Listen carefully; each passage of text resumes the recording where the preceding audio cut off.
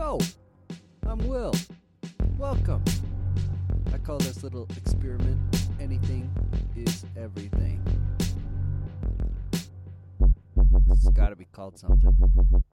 The intention here is to share interesting, courageous, enlightening, vulnerable, strange, silly conversations to maybe hopefully inspire something in you. Alright, cool, bye. Right. Yeah, welcome. I'll figure out some kind of intro one day. For sure, yeah. But yeah, thank you so much for having me over and Yeah, you're welcome. showing me some ropes on this kind of setup stuff. And Yeah, for sure. It's a good reminder for me as well. Actually, I kind of lighting and stuff is kind of fun to play with. So yeah, we're sitting in a beautiful. studio basically. So Yeah, in the studio. we are in the studio. Yeah, my wife is a photographer, so Mhm. and we do a lot of video work. So there's lots of equipment here, and we're just on an accelerated learning curve for Will. Beautiful. Thank you. Yeah. And who are you? I am Simon Callan. I live in Calgary, Alberta, Canada. I grew up in England, United Kingdom. I grew up in Essex. Stayed most of my life there. Yeah, and now I'm here. I used to snowboard for a living, and that kind of took me around the world. Mm-hmm. And met my wife in Banff, and then and then I moved to Calgary, and this is where I am now. So, Mm-hmm. Beautiful. yeah. We're lucky There's to lots of have other you. story in there, but we'll see what comes up when we're speaking. Totally. Yeah. So one beautiful thing you've shared with me before is what snowboarding brought to you originally. For sure, yeah. And It that was that leaving of home and what all that brought you. So yeah, totally. maybe So if you could share a little bit of why you felt the need to go. for sure, yeah. I mean, just on a very basic level, before I had any sort of major shifts in life, I liked having fun. And to me, growing up, I used to see like skateboarding. I used to love, and then I'd see snowboarding, and snowboarding to me was just amazing. And growing up in England, where there wasn't a lot of snow, it was kind of Mm-hmm. it seemed so much fun. So I when I was probably late teens, I started doing that and really enjoyed it. And then I was also racing motorcycles pretty highly competitively at that time. And then I had a viral infection, like a post-viral fatigue type thing. I had mono, and it didn't really go away. I had like 20 years I kind of dealt with that. And it's only just sort of leaving now, actually, funny enough, 20 years later. Wow. Yeah. But snowboarding, we went through lots of different treatments and stuff, and it was quite traumatic mentally as well as physically, some of these treatments and stuff. And a lot of the time they didn't know what was wrong with me, and everybody had different opinions on what it could be, and we constantly were trying to find the cure for this thing that was happening to me. And each time you get really hyped up, and then all of a sudden it didn't work, and then it was kind of you drop again. It was like this a lot, and we did this for quite a few years. My dad spent like lots of money to do it, because they just were just trying to do their best to try and heal. And then it just, at one point, I one treatment, we went to a private hospital, and they ended up treating me for Lyme's disease, which I didn't have, actually. They didn't even test for it. And then they gave me really strong intravenous of antibiotics, which is what they do for, I've been told, for that illness anyway. But I didn't have it anyway, but it cleared out all of my gut bacteria, and then I had another bacteria which is in us kind of overtook, and I got really sick and ended up in a kind of emergency room, and I was in there for a few days in segregation, and I just thought, like, geez, I felt like I was this close to dying, and I just thought, wow, I'm done with trying to heal anymore. So I thought, well, what do I like? So I just said to my dad, well, I like snowboarding, and maybe just go for a while. And then that kind of just took me off all over. The thing is that what I found is that when I got away from this kind of mindset of being unwell, and like snowboarding gave me an escape from that, I was able to do, when I was exercising, although I had like post-viral fatigue where most people can't move, snowboarding, the joy of it just kind of, it took me to a totally different energy. And then I could do like a full day of snowboarding, and before I was struggling to just get through a day, really. So it was quite amazing. So to me, it was like a superpower that I had this thing, and it was a lot of fun. So yeah, I just traveled around Europe and stuff, and stayed for 3 months, and then I thought, this is amazing. Then I went to New Zealand, and I thought, this is amazing. And then I was flying back, and then I ended up in California, and California was amazing. And I was just like, wow, this thing is just so incredible. But I got a lot of injuries and stuff from it, so it was kind of a double-edged sword, right? So you get lots of more traumas and stuff as well, which I wasn't aware of at the time. I just kind of would hurt something and then move forward and Right. be vomiting blood and no, that's gone now, I'll just keep on going. So I was kind of beating myself up at the same time as kind of doing this thing that I just loved so much, and it gave me so much. Right. But yeah, it took me all around the world. Like I went to so many different countries and I met so many people, and yeah, it was just amazing. And then it ended up being kind of a source of income for me, like a career of sorts, I guess you would call it. So yeah, so and that finally I kind of started settling in Canada quite a bit, mostly in Fernie, BC. So I would go there in the winters, and then summers I'd either go to kind of England for a bit and then California or what have you, and then did that for a few years, and then I met my wife, and then I ended up just kind of dropped it all and just moved to Calgary, and took a very different journey, and kind of in some ways had to kind of deal with some stuff that I'd been kind of commitments to kind of anything. Sure. Because my life was very much uncommitted to anything. I just would travel around. Like a few weeks to a few months was about as long as I'd spend in most places. So yeah, cool. Yeah, so there's a lot of learning in there, a lot of journeys, a lot of incredible people, lots of like insane situations that people get themselves into, Totally. and lots of drunk people that I would be around that would do ridiculous things that could end up being kind of awesome and fun at the same time. So just living life really, and just having a great time. So it gave me so much, I don't know, just so much richness and stuff to life, and learning to live with very little income and very little money, and just kind of making your way through was kind of fun. And just being around people that fully accepted that as a way of life was really cool, actually. Like nobody was starving, but everybody was kind of nobody really had a whole lot. Like someone got a new t-shirt, everyone was like, yeah dude, you got a new t-shirt.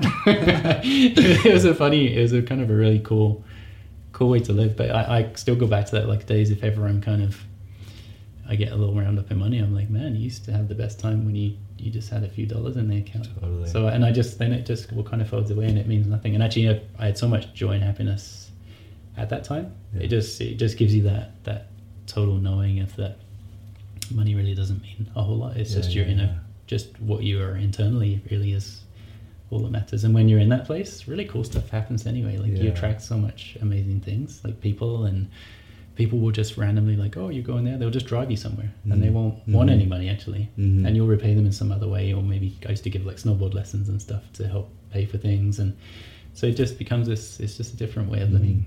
Like it's so can you speak to that, like, so once you like got out and you got away from home, you really started like feeling your power come back and feeling so for sure. What's that shift of mindset where you're like the change, so compared to like having the best doctors and like going from treatment to treatment to then just like freedom? It was huge. Like it was empowering. Like it's I think you'll see quite often with people that people are just like, they're so solid, and then you see them around their parents and they almost go back to being a child again. And like as a sort of 20-year-old where I was just about to sort of take off in life, I think really that's when I got sick, and then I kind of went back to being a child again. Like my mum was having to cook for me all the time. I wasn't really going out anywhere. My dad was doing stuff. I didn't really want to deal with problems and stuff, so they would kind of shield me a lot. So it was kind of a bit of a reset really. So when I kind of left and sort of traveled, you had to kind of be your own person. So even things where I was very fussy about foods, all of a sudden I didn't have a lot of food around me, so I would eat stuff that I wouldn't normally eat, and then I was finding that I really love this, and then I started to question like, well, where's all this coming from? Like, and it's a lot of it is beliefs and stuff, and I think I think traveling is so enriching for people because you're not second guessing what anyone thinks. Like you don't ever look like, if I have a little 6-year-old, and a lot of the times when she wants to do something, she'll check what either me or my mum are going to react to it. Like she may be going to grab some food, and then she'll be like, is this okay? Because they're using us for guidance, right? So when you go off and sort of go off on your own, there's no people to look to anymore. So you start to become your own self. You actually ask yourself questions. You're not kind of looking for someone else to go, oh, is it okay to do this? So you sometimes you do really ridiculous, stupid things, and some of those are really fun, and some of them you get kind of whipped and kind of taught a lesson from it. But you do it from a place of you don't believe that anyone's going to do anything or say anything to you about it. If it's your mistake, it's your mistake, or if it's your success, it's your success. It's basically kind of owning yourself again, and I think for a lot of people I meet that travel and stuff, that's so huge for them. Mm-hmm. Like it's people completely change. Like sometimes people go away for a year and they come back and you don't even know who they are. Yeah, like they totally. they fully let go of belief systems and stuff, and they which are self-imposed really. A lot of it's from our environments, but it's our choice to kind of believe these things or be conscious of or unconscious of them. Mm-hmm. Yeah, so that was a huge thing. It just gave me, I don't know, it just gave me space, I think is what it gave me. I gave myself space, actually. Yeah. Not that gave me, but I gave myself space to kind of be myself and make decisions about things, not about, oh, okay, I shouldn't really take this job that only pays $6 an hour because, you know, my parents think that I should be earning like this much an hour, or that stuff disappears. You just kind of take the job because you want to do that job, or maybe it helps you for this moment, and if you don't like it, you just kind of quit it. There's no one going to be like, oh, you quit your job. It's so you very much your own person again. And it was, although that seems quite silly when I look back at it, it was huge for me. Like I didn't have that. Like I really had regressed back to being kind of a kid again because of this illness and stuff. But it was amazing, really. Like when I look at that side of getting sick, it was incredible. Like it helped me to break free of shackles, basically. So and that's the beauty of your mind and body. Like if you don't do what your inner being kind of wants to do, it kind of manifests in your body physically. It shows that there's some disease there, and sometimes it's quite extreme, sometimes it's minor. I'm sure I was getting lots of signals before, but I was just so blinkered to them. Mine had to get really, really quite severe before I would make a shift, right? Yeah, so I kind of look back and see it as a gift, because I'd still probably be living in England, which was a great place anyway. It's not that it was a bad place to be, but for me personally, I've had so much like richness and amazing things happen in life because I went off on my own, basically. Like I kind of was able to kind of become myself and sort of, it felt like a fresh start, basically. Yeah, totally. Yeah, that's beautiful. So there's that big idea of like, you know, when you went back to being a kid, you were back in like those parameters set by your parents. Totally, like, yeah. And you know, they are yours, you know, because we have to own up to 100%. what we are, but what we're kind of like set in our environment. Yes. Yeah. So once you fully just get out of that, you're able to explore what things really mean to you and how you were really feeling, even instead of somebody coming in and saying, hey, like how are you feeling today? You stop questioning that stuff. You just kind of you become, well, it's more being, basically. You become a being as opposed to a programming, really. It's awesome to get that sort of fresh start. And some people don't. Like I think I would have liked to have done this stuff even younger, but when I look at some people in their 30s, 40s, a lot of them are still living those ways. Like a lot of people are self-inflicted with kind of in jobs that they really don't like because, and really a lot of the time they can blame, you got to pay the bills and I want to do this, but a lot of it comes from parental stuff where they feel that they're having to do stuff that their parents want, but really all your parents want you to be is to feel safe and be strong and kind of be able to stand on your own 2 feet. That's what your parents want. And they want you to kind of feel loved by them and feel loved in themselves, even if they don't show it. Like some people will show love through pushing you really hard. Like that's their way of kind of helping you. The only way they know of you growing. Some people, I honestly, most people only just need a hug. They need a hug and to be told that someone loves them. Totally. That's enough for them to get through life. It really is. And then they feel safe. Yeah. But some people that they're not aware, they didn't grow up that way, and their way is that, you know, it's to kind of, you got to grind and get stuff done, and sometimes they're really tough on their kids or family members or work people because they believe that they want the best out of them, so they push people until people start being their best. Yeah, totally. Yeah, and I think that was quite a common way before. I think that's shifting now. I think now it's becoming more of a compassionate kind of a way, in people allowing people to kind of find that power within them because they feel safe, not because it's kind of beat into them kind of thing. And so there's just lots of shifts, and it's all these sort of things. It's not all stuff that was always happening to me, but I would notice all this stuff in people who were around me and why they were making certain decisions and why certain people were traveling and why certain people were doing certain jobs and the stories that you would hear very often about why they were in a certain job and why they were doing something, and a lot of people felt, I could see people feeling trapped, I guess. Yeah. So and it kind of made how free I felt even more wonderful, because I was like, wow, I've got out of that. So it was, for me, that was kind of really a huge shift in my life anyway. Yeah, beautiful. Cool. Yeah, so, you know, the initial sickness when you were younger, and then getting away, you kind of got on top of it, and it brought in became new manageable. Traumas, but it was manageable. Yeah. It was pretty neutral. I mean, for most people, they'd think there was nothing wrong, but most days were still a bit of a struggle. Like, I was still exhausted a lot of the time, or things I'd get right. I had less. It was easier to leave homeostasis, I guess, would be the easiest way to say it. So I could get in homeostasis, but I kept snowboarding though, so I had sports and stuff to keep me. That was always my balance, because I had a lot of emotion and stuff in me. Like, that's just how I am, and I kind of felt that was a part of me that I didn't necessarily love, because it seemed weak. Like, I'd been kind of, I guess, taught from where I grew up, it wasn't the way. The people that I grew up around in Essex, it was kind of the stronger kind of ones that fought a lot, were the ones that kind of made their way through. And I didn't really have too many issues, but I had a different way of getting through life. So mine was kind of a more softer, compassionate kind of approach to how I did stuff. But it still felt like I hadn't really owned those parts of me properly. So kind of so when I was here and I kind of started doing regular jobs in Calgary and stuff, I still had to kind of find balance with, for me, I had to find sports were kind of where that's where my power was, really, for me. Like, I could flow through there. I gave up all kind of judgment on myself. I just kind of went with it, and it was really nourishing for me. And then I did that for quite a few years, and so I was doing pretty well with my jobs and stuff, and getting into kind of management positions, and that was kind of going really well. But then I just decided at one point that I started getting a lot healthier. The stronger kind of confident wise I got, and the more kind of ownership I had of myself, I got a lot stronger, and I decided I wanted to leave what I was doing at that time, which was in the car industry, and then go into some sort of healing art is kind of what I wanted to go into.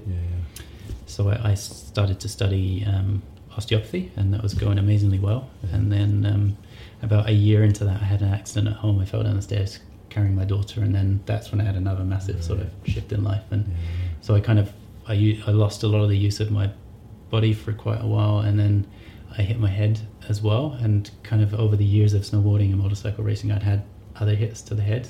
So I had kind of, I think, like minor concussions and stuff, but kind of multiples of them over and over and over and over again. And that kind of mixed with being quite an emotional person, and then all of a sudden my brain wasn't quite working how it used to, and everything just fell apart and collapsed. I couldn't do sports anymore, so I had no release for kind of this emotions and stuff in me, and everything just collapsed. Like, my body wasn't really working. I started getting, it was just shutting down. Everything was just shutting down. All my hormones were kind of depleting, and I ended up in a pretty rough spot, but then an amazing spot that I've kind of sprung off from again. So so it's that's pretty interesting, cool. Hey? Yeah. So, you know, you shared this with me before. Totally. It's inspiring. But what has just come to me was that, like, you know, when you left home, you went to find yourself, but you didn't really address and deal with what was happening. No. You know, with the sickness. It was very much a running away kind of a thing. Of course it came back. Yes, yeah. So I'm curious, up to the point where you went and you decided to study osteopathy, were you conscious of the fact that, like, your mindset and your environment was making you better, or was making you, or was it more just like, oh, I feel good, you know? Or were you, like, really, like, aware that the actions you were taking were, you know what I mean, keeping you away from feeling sick? No, where I was working, it was if you were going to get sick, that was the place to work. The car industry is pretty it's a really easy industry at sometimes. I mean, it can be, there's a lot of tension, like month ends and stuff, and there's lots of sales quotas and stuff. So actually I was actually thriving in it. But I looked around at people I was working with, and they were just retiring, actually. And I remember just thinking, I don't know if I'm going to be fully happy with myself if I keep doing this. Something in me was just burning that, you know what, Simon, you've grown so much now and you're in such a good space that what I was kind of just wanting more for some reason, actually. Not really more money or anything. Maybe that's part, I don't know if that was part of it, but it was just more from life. And I was just looking at the future, and these people that I really loved, I loved working with the people I love with, they're amazing. They still are, actually. I still keep in touch with all of them. And I just remember thinking, do you want to be there when you're 50? And I just thought, well, maybe not. Not there was anything wrong with it. I would have been comfortable financially and stuff and all that sort of side of stuff, but there was a part of me that wasn't feeling enriched, and so I started looking a lot about health and healing and stuff, and I got super interested in that. And then I just thought, well, and that was actually over time. Like, I'd been really getting interested into health and healing, and a lot of it was through nutrition first. So I started importing foods and selling them at farmers markets and stuff, like organic foods and stuff like this. So I was loving that for a while, but then I found, well, you know what, I'm not really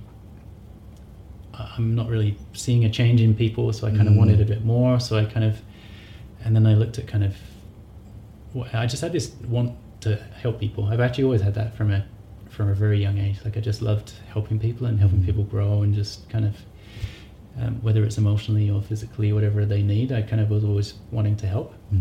So I just, I think I just allowed that to come forward and be it.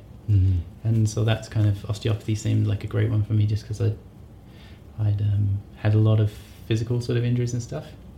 But at this time, I really wasn't very aware of, I was aware of how I was emotionally and stuff, but I wasn't aware of the power of the mind, really, to be honest. Like, I'd done no sort of any sort of spirituality or anything like that. So that side of stuff wasn't really, I don't know if I even knew it existed, to be honest. I knew that I had a lot of emotions, other people didn't. And then that was kind of where it ended.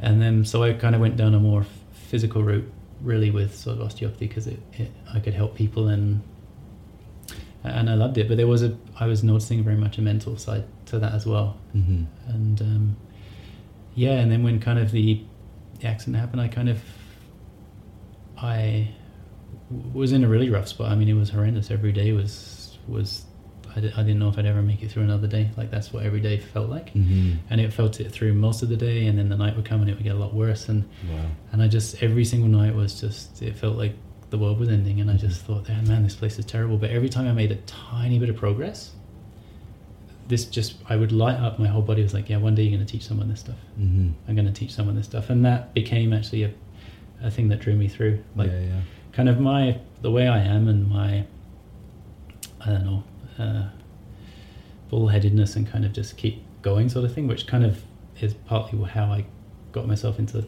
troubles in the past, and the illness and stuff as well. Like, that thing that kind of pushed me into that place is also the thing I found that's going to get me out of it as well. But then when I had this, it just, something shifted in me, that whenever I had this feeling of that, you know, this, what I'm learning right here, some people might never know this. Like, a lot of people take their lives and stuff, and I had that feeling a lot of the time, and although I wasn't acting on it, I had the feeling of it, and I thought, well, other people have this and then they act on it. So I was like, well, maybe I can teach something here. Maybe there's some way I can shift. So I started just looking into lots of stuff, neurobiology, and how physical actions affect mental stuff. And so I just went into this massive, and because I was in this, the school I was in was pretty in depth, like the technical side of stuff. So I got really good at studying stuff. So I had massive medical books here as well. So I started looking into a lot of this stuff when I could, and the focus of that kind of took my mind off things, and I kind of, it was nourishing me as well, that I was kind of achieving something, not financial, because it was all internal, but it was internal, that, you know, one day I could share this with someone else. Maybe someone doesn't know this is what I saw it. And the one thing I remember is I would, every day I was in chaos. Like, I'd meditate for a few hours before I went, or an hour or two before I went to school, to drop my daughter off, just so that I could get out of the house, because I couldn't leave the house otherwise. So it was, I would get myself like as high vibration as I could, then I'd drop her off at the school. And I remember thinking to myself, man, you are just a mess. Like, this is so hard work. But it was all I had to do, right? It's all I could do. But then I'd get to the school, and I would look at sometimes other parents and stuff dropping their kids off, and they were like, some of them were like shouting at their kids, some were really stressed, and I was just like, man, you're rough. But these people are also like in a lot of pain. They're maybe not experiencing it in the same way as you, but they're in pain. And I was just like, wow, maybe I'm not that sick. Like, physically stuff is really rough, but I was just like, man, like, in a lot of ways you're doing so much better than everyone else. So then I was like, okay, so I've got really good. I'm doing really great in some ways and just horrendous in other ways. So I found some balance in that place. And then from that place, every time I could find balance, then I could kind of springboard off and create something else really. And so that's what I did for three years or so, of just kind of failing and then finding balance, fail, find balance, fail, find balance, succeed, fail again. And it was just, that was all I would do. And I didn't really have any other options, because when I stopped trying, everything just fell apart. Like my brain would just become so traumatized and stuff. So I would just, and it would manifest physically through me. So I didn't get more illness stuff, like ailments coming through. So I didn't, in some ways I didn't feel like I had an option to stop, but I also didn't really want to stop either. So so that, and to me it was a gift, because the days I really didn't feel like doing it, I just kept going. So I would write pages and pages every day of stuff I was learning and maybe how this could help someone. And and I kind of was outlining kind of things, how it could go in a book and maybe this could help. But it was hilarious because I was still seriously ill at that time. I was in such a bad space. But I just was like, well, you know what, I'm going to make the most of every second I can, because I didn't know how much longer I had really. Like I literally thought that this was the end. So I thought, well, I'll just do whatever I can to appreciate every second of it. Like I've had those moments quite a few times in life, especially like big accidents and stuff on bikes and stuff, where especially where I'm kind of like throwing up blood and stuff, I would be thinking like, this could be it. But this one really felt like it could be it, because I was like, I'd lost hope as well, like that kind of, that resilience, because before I would get injured and then a week later I was like perfectly fine again, and I just felt like Superman. But this time that didn't happen. I didn't recuperate in the same way. I kind of, something completely broke, like some sort of beliefs that I could heal just completely disappeared. So I had to really refine all of this. It was almost like going back to being a baby in a man's body in some ways, in that everything felt very scary and everything felt impossible. And I was very suggestible. Like if I read something that didn't sit well with me, it would react like really strongly within me physically.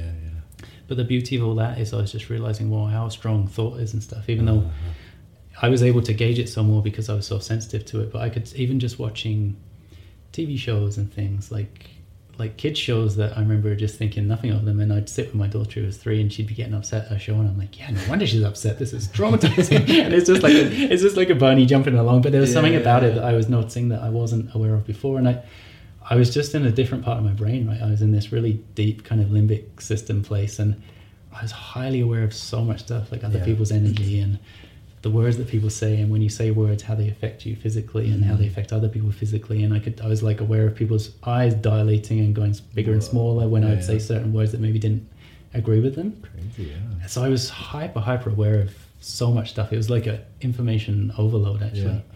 But from that place, I was just learning, like, it was like I was learning so much, like so quickly. Like I was highly aware, but it was really painful, because every time I'd get upset, it would physically was like, I'd have like real pain from it, basically. So it was a tough place, but by just seeing what I was able to grow from it, it was incredible. Like it was just, and when you can see how something is serving you, man, you can just take off it. Like you can have really major things happen to you, but if your brain can see that something is serving you, even if it's like really kind of horrific for you, it's amazing what it can do. It just kind of gives up. It doesn't fight it anymore. It's just like, this is serving us, and it starts like trying to find ways to find more joy and more amazingness from whatever is happening to you. But if you fight it and resist it, man, you eat yourself alive. Like your body eats itself. And then, but when you see stuff as serving you, even like really challenging stuff, something just changes in you, and it's so powerful. I literally, like, these people who heal overnight, I had a full experience of kind of things like, if I really, really focus on just like positive emotions and just like, I just daily, like just going mad, like gratitude journals, like all day long, like it was just insane. I could literally change my physiology so extremely in one day.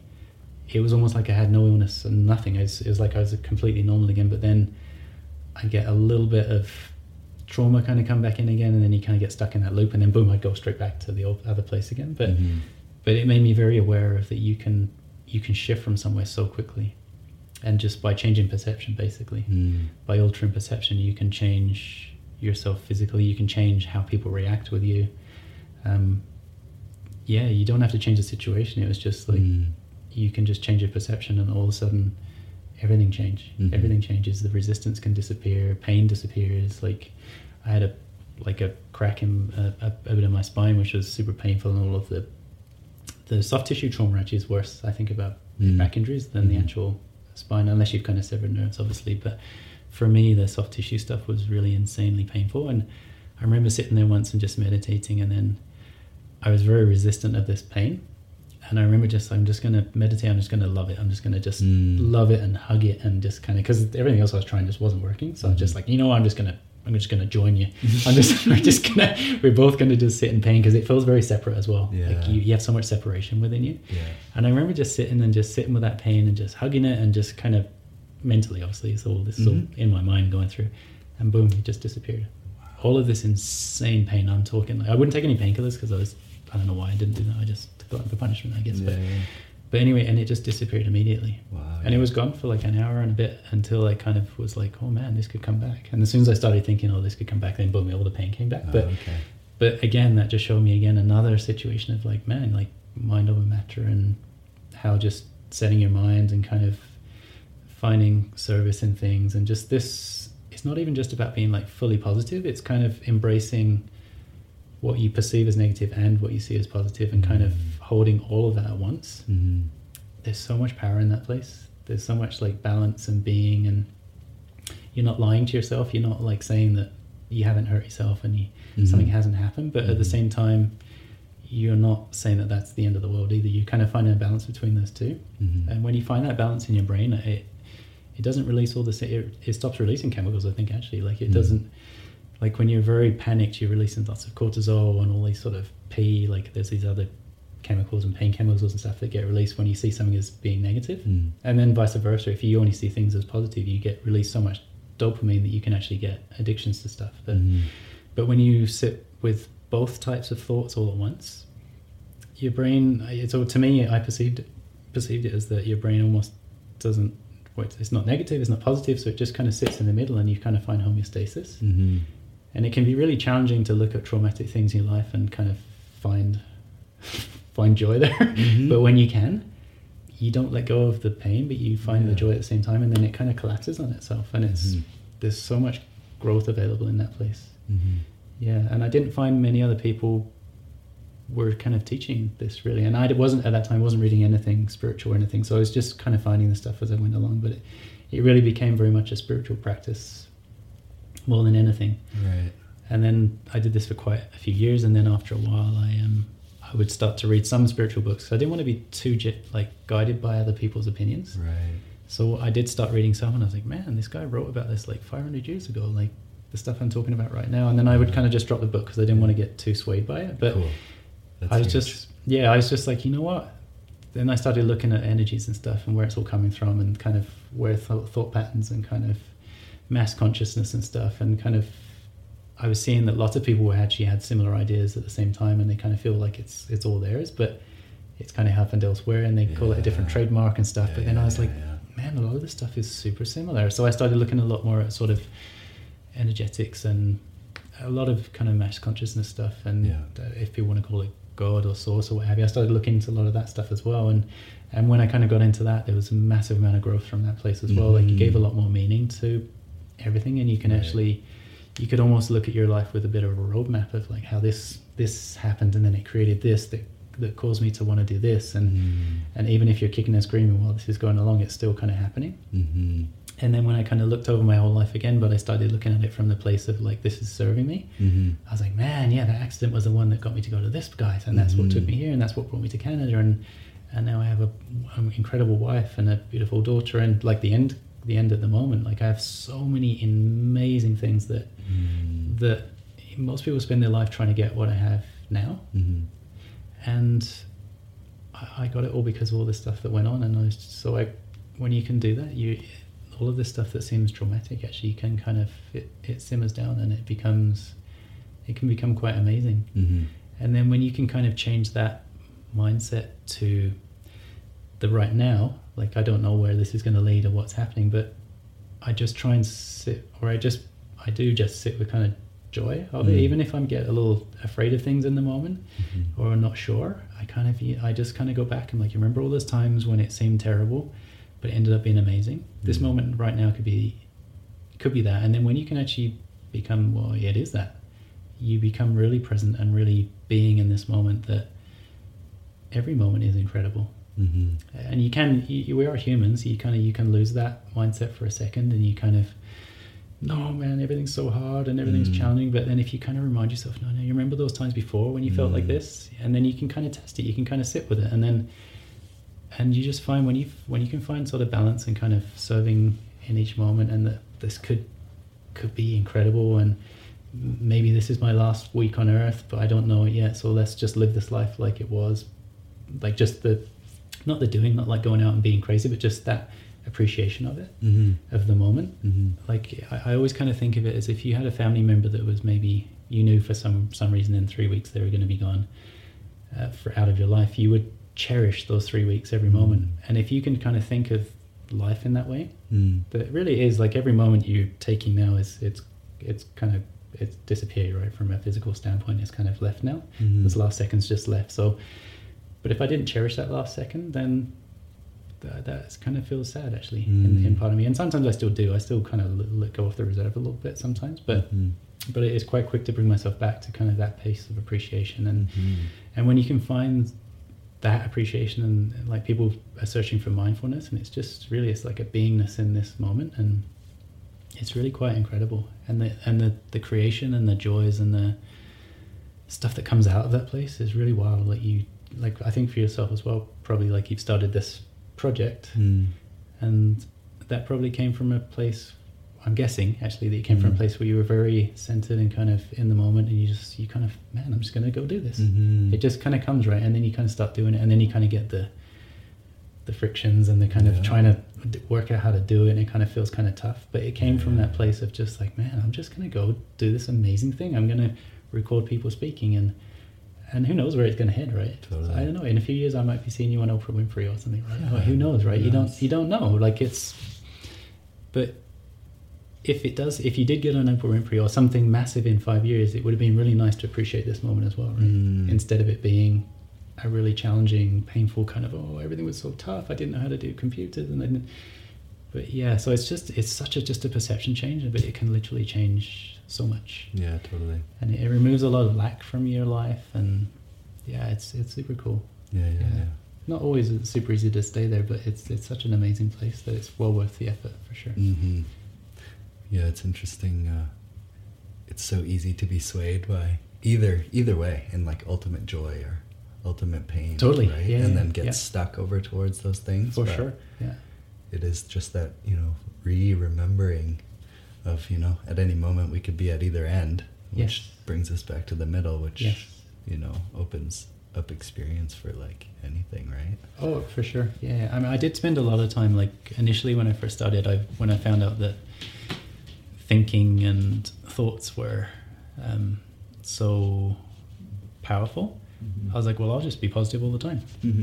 So that's what I did. And honestly, I had so much healing from that place. Like if you had the choice of being just negative or just positive as much as you could, definitely try and choose the positive side, because when in that place, your body heals really well and stuff. So I did really amazingly well, but I would get so upset if I had dropped out of it, that place, that if I was like, man, like everything's going so well, and now I'm kind of angry with someone, and I would drop back out. And then it became actually quite a painful place to actually sometimes to even think positively, because I'm like, you're going to drop out of this place. So I still try and find that it's kind of tough to explain, because even this middle place actually is a very positive kind of joyful, nourishing place. Sure. Yeah. But so I don't know how to explain that properly in words, but just trying to be positive is challenging. I think I'm going to say I think it's impossible actually to be there all the time. Like because especially like dealing with full on like depression or like loss of somebody you really love or whatever. Just be positive. It's like it's the most challenging words to hear from someone. Just like it just turns people away. And they're just like, nope, like F that, I'm just gonna be sad, because how can I be positive right now? What I do know is that the more time you spend in like in a place is that you kind of become that place more easily. Like I see that if you spend a lot of time, so let's say, I wouldn't really class myself as having depression, but probably I could have been clinically diagnosed with that. I don't know. I just didn't want to take on all these labels. But at the time when I was really rough, it was the thought of kind of getting to kind of like really enjoying anything, really, even food or life, was it seems so far away. Like it was so hard. And it feels like you got an elastic band, actually. Like you make a tiny bit of progress. Man, I enjoyed talking to someone today, and then but that elastic band kind of, it really wants to pull you back because all of your cells and stuff are working at a different vibration. They've got used to being in that space. So it was a lot of, I would go extremely positive on stuff to just try and stretch out a bit, and I kind of come back and get back. But what I found is that the more I kept stretching myself to try and find joy and stuff, even if I just believed it wasn't there, I'd just keep looking until I found something, is the more time you spend in kind of that, I'll just say higher, I'm not going to say it is higher, but just compared to what I'm thinking of lower, as in I was feeling pretty low, that when you spend more time in the higher places, that elastic band, the attachment to it almost switches, like it kind of connects more to the upper place. So then when you fall out, you do have a rough day, is that elastic band is kind of helping you to get back to that other vibration of energy that you were kind of running at maybe the day before when everything was really buzzing. And it's a different, it's easier. It feels like your life is kind of helping you a bit more, like you have more resilience and you're able to kind of bounce back a lot quicker. But when you're stuck in that place that is really rough, I mean, I lots of times, and I even had voices in my head saying, yeah, you're never going to get out of this place is so dense and so, like, I couldn't find joy in anything. It was like it was really a challenging place, and I never thought that was a possible place to be in because I'd never lived in it before. But because of the head injury and all these things, it just kind of created, right? And so then I was just thinking of all these people that I used to look at that were living that way, that I used to kind of, part of me actually used to look down on them like, oh, why are you kind of like, why are you that way? Why don't you just change? But it's tough. Like I just had a lot of focus to get out of that place, but it is possible though. Like if you're there, it's possible to get out of it. And if you can start looking for amazing things that are happening, or maybe stuff that's serving you in that place, like sometimes it really helps people to be in these places. Like some people get a lot of care from other people when they're down, so you kind of you can partly get addicted to kind of like, you know what, when I'm not feeling very good and people will notice it, like a lot of people more care for me and stuff, and maybe you get social benefits and stuff. Like there can be lots of benefits to being in kind of a rough place, right? A lot more people tend to help you and stuff when you're lower. Not everybody, but so sometimes it's tough to get out of from that side as well. Like your brain is kind of saying, well, yeah, you could start feeling a lot more positive and stuff, but then you've got to go to work on your own, and then you have to start paying your own bills, and then maybe you might fall out of it again. And these are the sort of thoughts that your brain kind of uses to kind of rationalize staying in kind of this is me personally anyway. I can't blanket everyone else with this, but from my place, I was noticing those sort of thoughts, but then I started looking at, okay, well, what's the benefits of this then? So if I can't see joy and stuff, what are the benefits of this? Well, I found things like meditation, which I never would have found any other way. I really had to be kicked super hard for me to even consider that maybe meditation could help anyone. Breathing techniques, like I'm breathing all the time. What's going on here? But then I was like, wow, if you just breathe into your stomach. And then I started looking at the physiology of like vagus nerve, and if you keep poking a vagus nerve, it's going to start sending parasympathetics. And then just differences of oxygens and all this stuff that I was researching anyway. So I was just like, wow, so this is incredible. Like I'm learning all this amazing stuff because of this cruddy place I'm in. And actually I remember once especially when I was meditating a lot, and one time I was meditating like 10, 12 hours a day. So I was just in this like Zen space. But that actually got kind of boring after a while, actually, just staying in that place, because I had no motivation to do anything. I was so zen that there was just like there's nothing to do in the world. So I remember like, I kind of craving feeling crud, like, because I knew I could get back out of it again. So I wouldn't meditate for a while, and then I'd get feeling really horrendous, and then I'd be like, oh yeah, this really feels like a good time for me to go meditate, and then I'd go run off and meditate, and it was just the most amazing feeling of kind of coming back out of that place again. So then that kind of, again, that just sort of reinforced that, like you can find joy in unpleasant places as well, right? Like there's a lot of growth in darkness, right? There's no light without darkness, and there's no zen without the lack of it either, actually. So if you just felt zen all the time, actually the feeling of that disappears. It's it actually, you can't feel it anymore. What once felt so incredible and amazing all of a sudden just feels like nothingness. And without that contrast of actually sometimes feeling a little unpleasant or just tired and stuff, you've got nothing to balance to know what Zen is. You can't quantify Zen without a lack of it. So you can then start looking at the times when you're not in that place as a gift as well, that okay, well, this space of kind of like meditative bliss means nothing unless I have something to compare it to. And so then you can again look at those points in your time when you weren't, and then actually it gives some meaning to those meditations and that feeling of kind of blissfulness. And it's quite and it becomes, life becomes kind of a game as well. Like then it becomes playful. You can kind of play with the flow of emotions and energies and stuff, and sometimes you forget. You become very human, but then you can kind of drift back into it again and kind of really enjoy the flow of kind of maybe I don't feel great today, and just kind of embracing that not feeling great. And then when you embrace even like denser emotions and stuff, they pass a lot faster anyway. Even if they don't leave immediately, they do leave a lot quicker. Like they kind of leave your body, or you just get the idea to maybe go for a run or something. You come from a different place. Like a lot of times when I was very low, you didn't feel like doing much. But when I kind of embraced that, actually it was usually the days when I just gave up. I'm like, oh man, I just give up, I'm not doing anymore. I would just sit on the couch and I'm like, because I've just given up resistance to it, part of me would just be like, you should go for a walk. And I'd go for a walk and boom, I felt amazing again. And it was just that not resisting wherever you are at any one moment, even if it looks that it's not a great place to be in, or maybe it looks like a wonderful place to be in. It's just kind of, and again, it just comes back to being present and sort of being with yourself and kind of going with the flow of life and stuff. And the non-resistant piece is really huge. Yes, on like massive. Every level, you know. And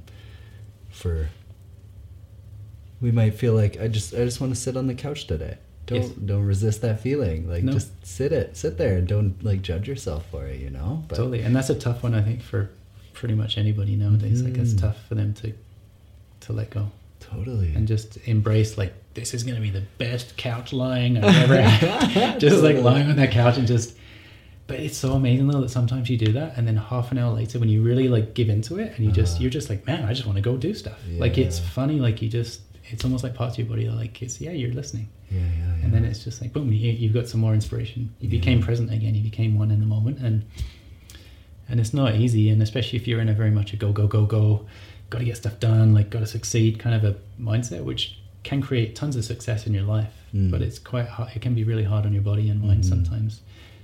To be able to just sit on the couch for some people is really tough. Like, or just to stop for a moment, even just to stop to play with their children, or to read a book or something. And then and that's where illness for a lot of people does them wonderful favors, and it forces them to stop. And luckily, some people are very lucky that they realize, wow, like I had to stop. I wasn't going to, but I did. And wow, there's more to life than me just running around all the time and chasing something that ultimately doesn't really exist, because you're just chasing an internal environment. You just want to feel good inside.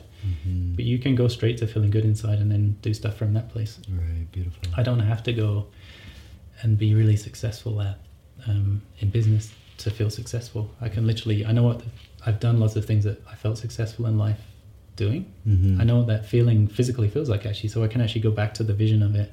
I can create the physical feeling.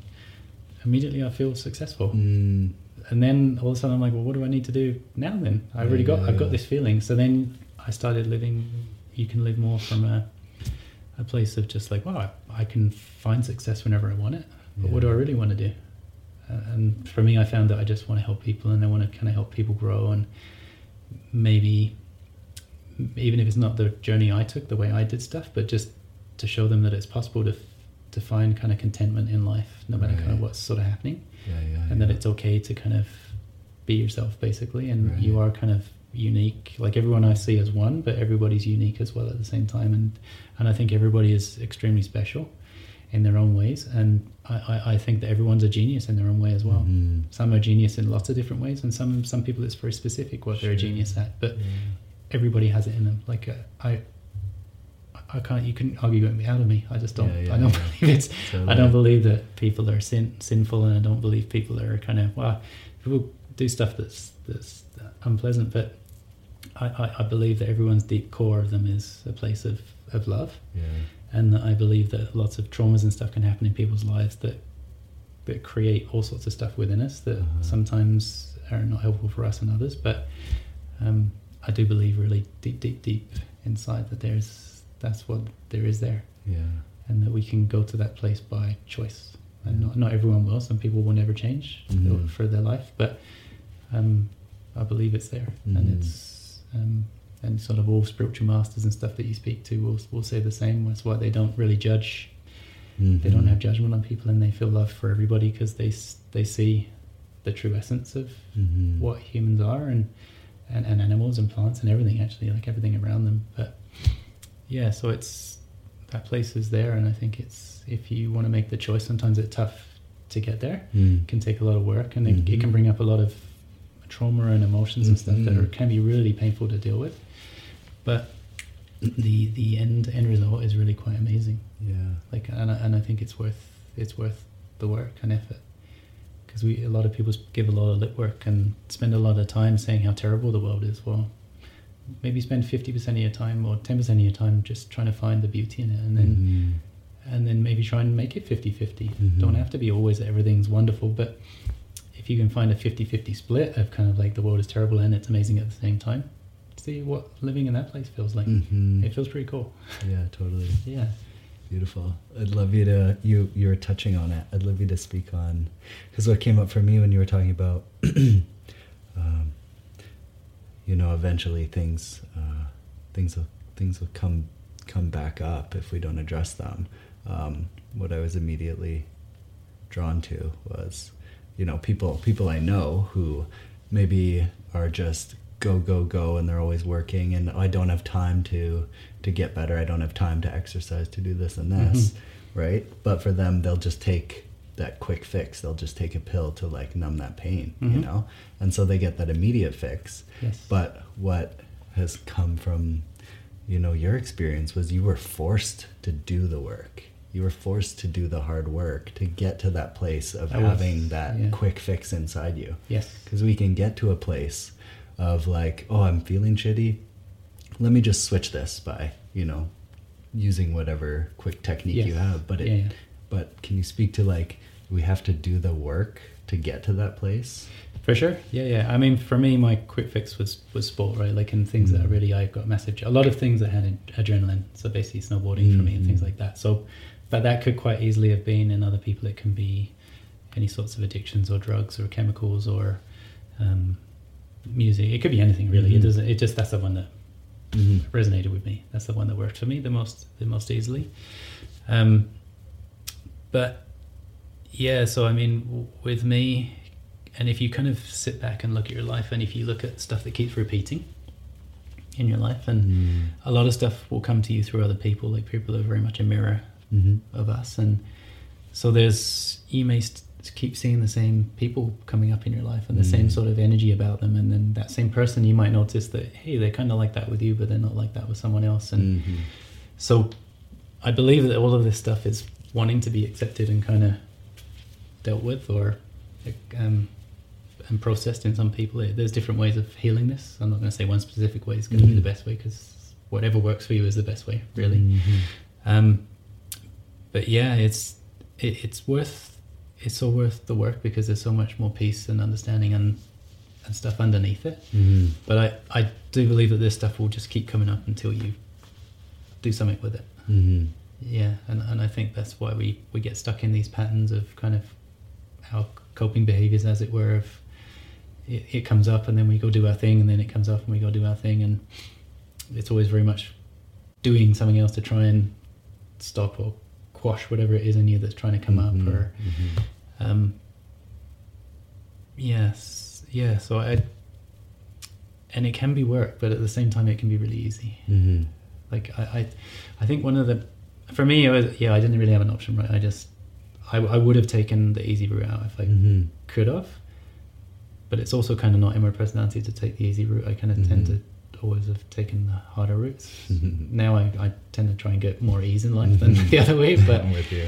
But I learned a lot that way, right? So that part of me was So it did feel like a lot of work what I was doing, and it was hours of meditation. But then I started seeing that, wow, hours of meditation is pretty awesome actually. Like, that's what an awesome way to live, right? And I started looking at monks and thinking, wow, actually it's not work. It's like, I used to think that was like incredible to meditate all day long.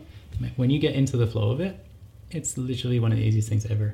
Because I'd also given up on money and stuff as well, so I didn't have any sort of driving me to go do stuff. So I was just like, all I have to do all day is just sit and live in this kind of incredible space. Totally. I was like, this doesn't work. But it can be a lot of work if I was constantly at the same time thinking, oh man, I've got to go working today and I've got to go do this, then that actually makes that really challenging to do meditation and stuff, even just for short periods of time. But it's so worth it. Like, it can, even if you can do like a couple of minutes of something a day and just making a habit of that, even if you can do something, I think for 60 days, if you do something, it becomes a habit. I think they used to say 30, but I think the new thing is now if you do something for 60 days, it's actually tougher for you not to do it than it is to do it if you've done it for 60 days. So if you can do something for 2 minutes a day, then it becomes a habit. It's actually more challenging for you to stop doing that thing. But the initial 60 days can be hard, right? Trying to do this over and over. And for me as well, I found that if I did some stuff and I got a big improvement, is that maybe I stopped doing anything for a day. I was like, I feel amazing. I don't need to do anything. And then you kind of dip really massively. I dipped really massively off the other side, because then all of a sudden I wasn't kind of accumulating kind of the healing. I was kind of getting a bunch of healing, and then I was just like, oh, I'm good. I can do my own thing again. But the same traumas and stuff were really there. They were just kind of masked in a way. And that's one thing with meditation, actually, I'll bring that up, is that like meditation for me was literally like a lifesaver. It opened up so many doors, but it's also it can be a bit of a crutch as well. Like, it can be a way to escape. It's another way to escape from things. It can be a way to deal with traumas and stuff and process them in a kind of an easier way. But there's quite a lot of times I use it just as a way to just get away from stuff, because I didn't know how to deal with all this head injury stuff that was going on with me.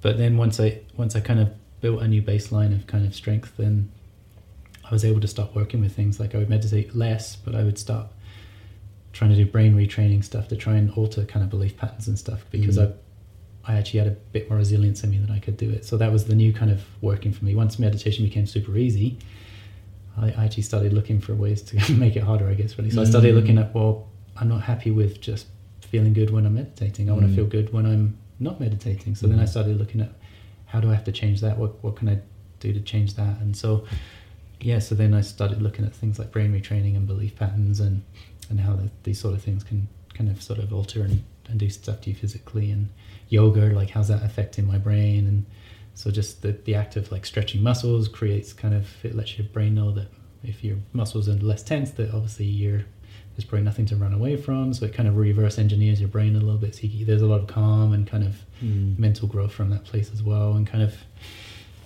and just, there's so many, there is so many, so many paths to it, right? Like, there's mind, body and spirit. And then it's kind of, as you get further along, you can kind of get very far into the spiritual side. A lot of people do get very deeply into the spiritual side of stuff, but then they kind of give up on their body and mind to a degree. It's almost like spirit's amazing and mind and body they're kind of pain. Actually, I don't really want those anymore.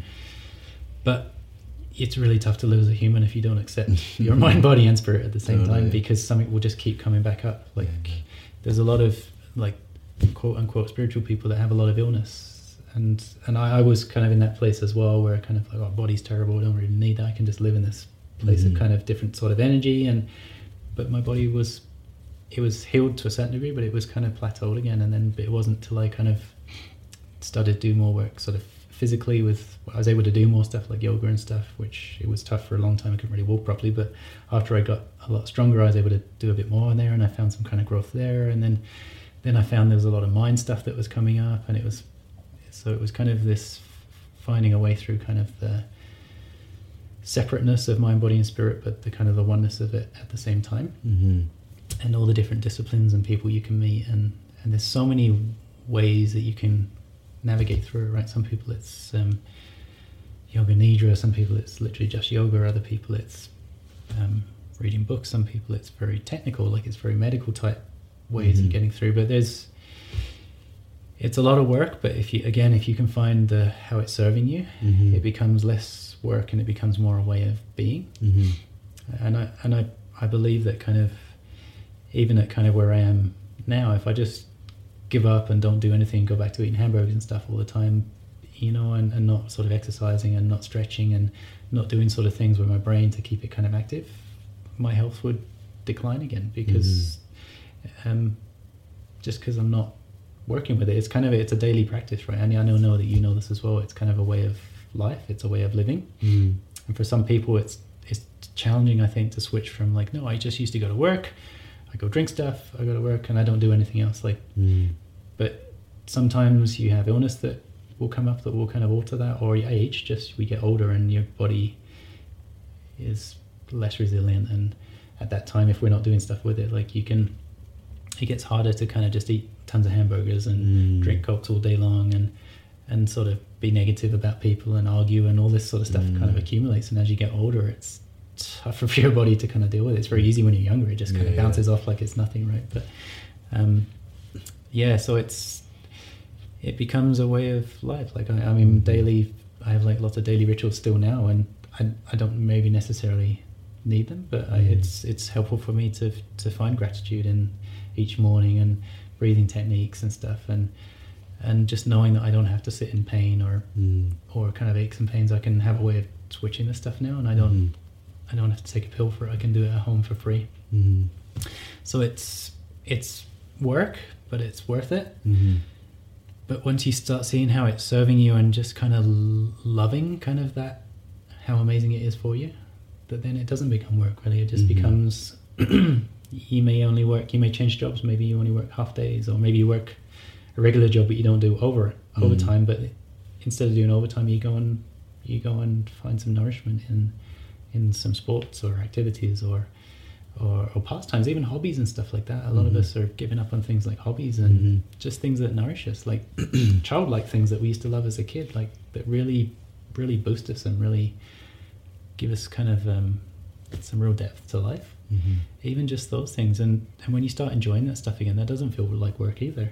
When you kind of give yourself permission to do this stuff, all of a sudden the idea of work can actually you can kind of switch it a little bit, and it becomes just kind of who you are.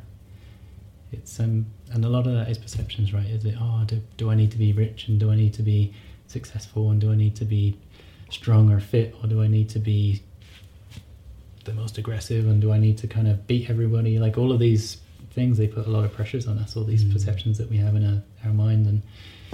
And the funny thing is that a lot of people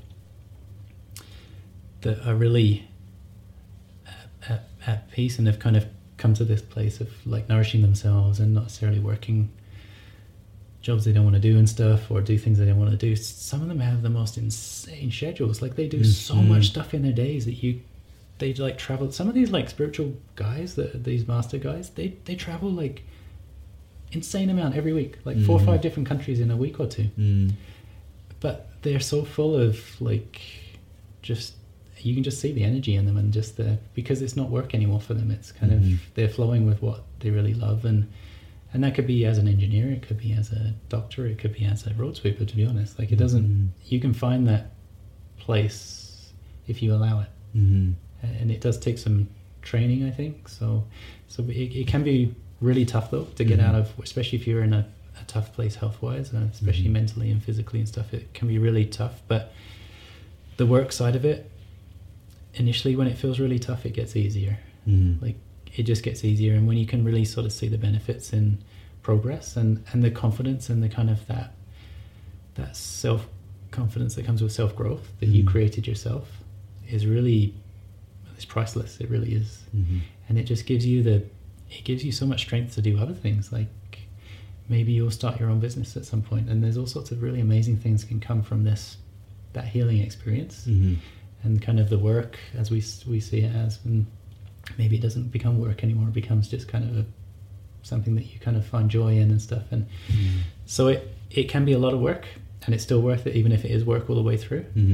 But you can also change it to something else as well if you want to. And I've done both. Like mine was very much work all the time, and I had lots of times where I just felt like I was failing, and I'd break down, and I would just keep going again because I didn't know what else to do. But I could have done that very differently as well, right?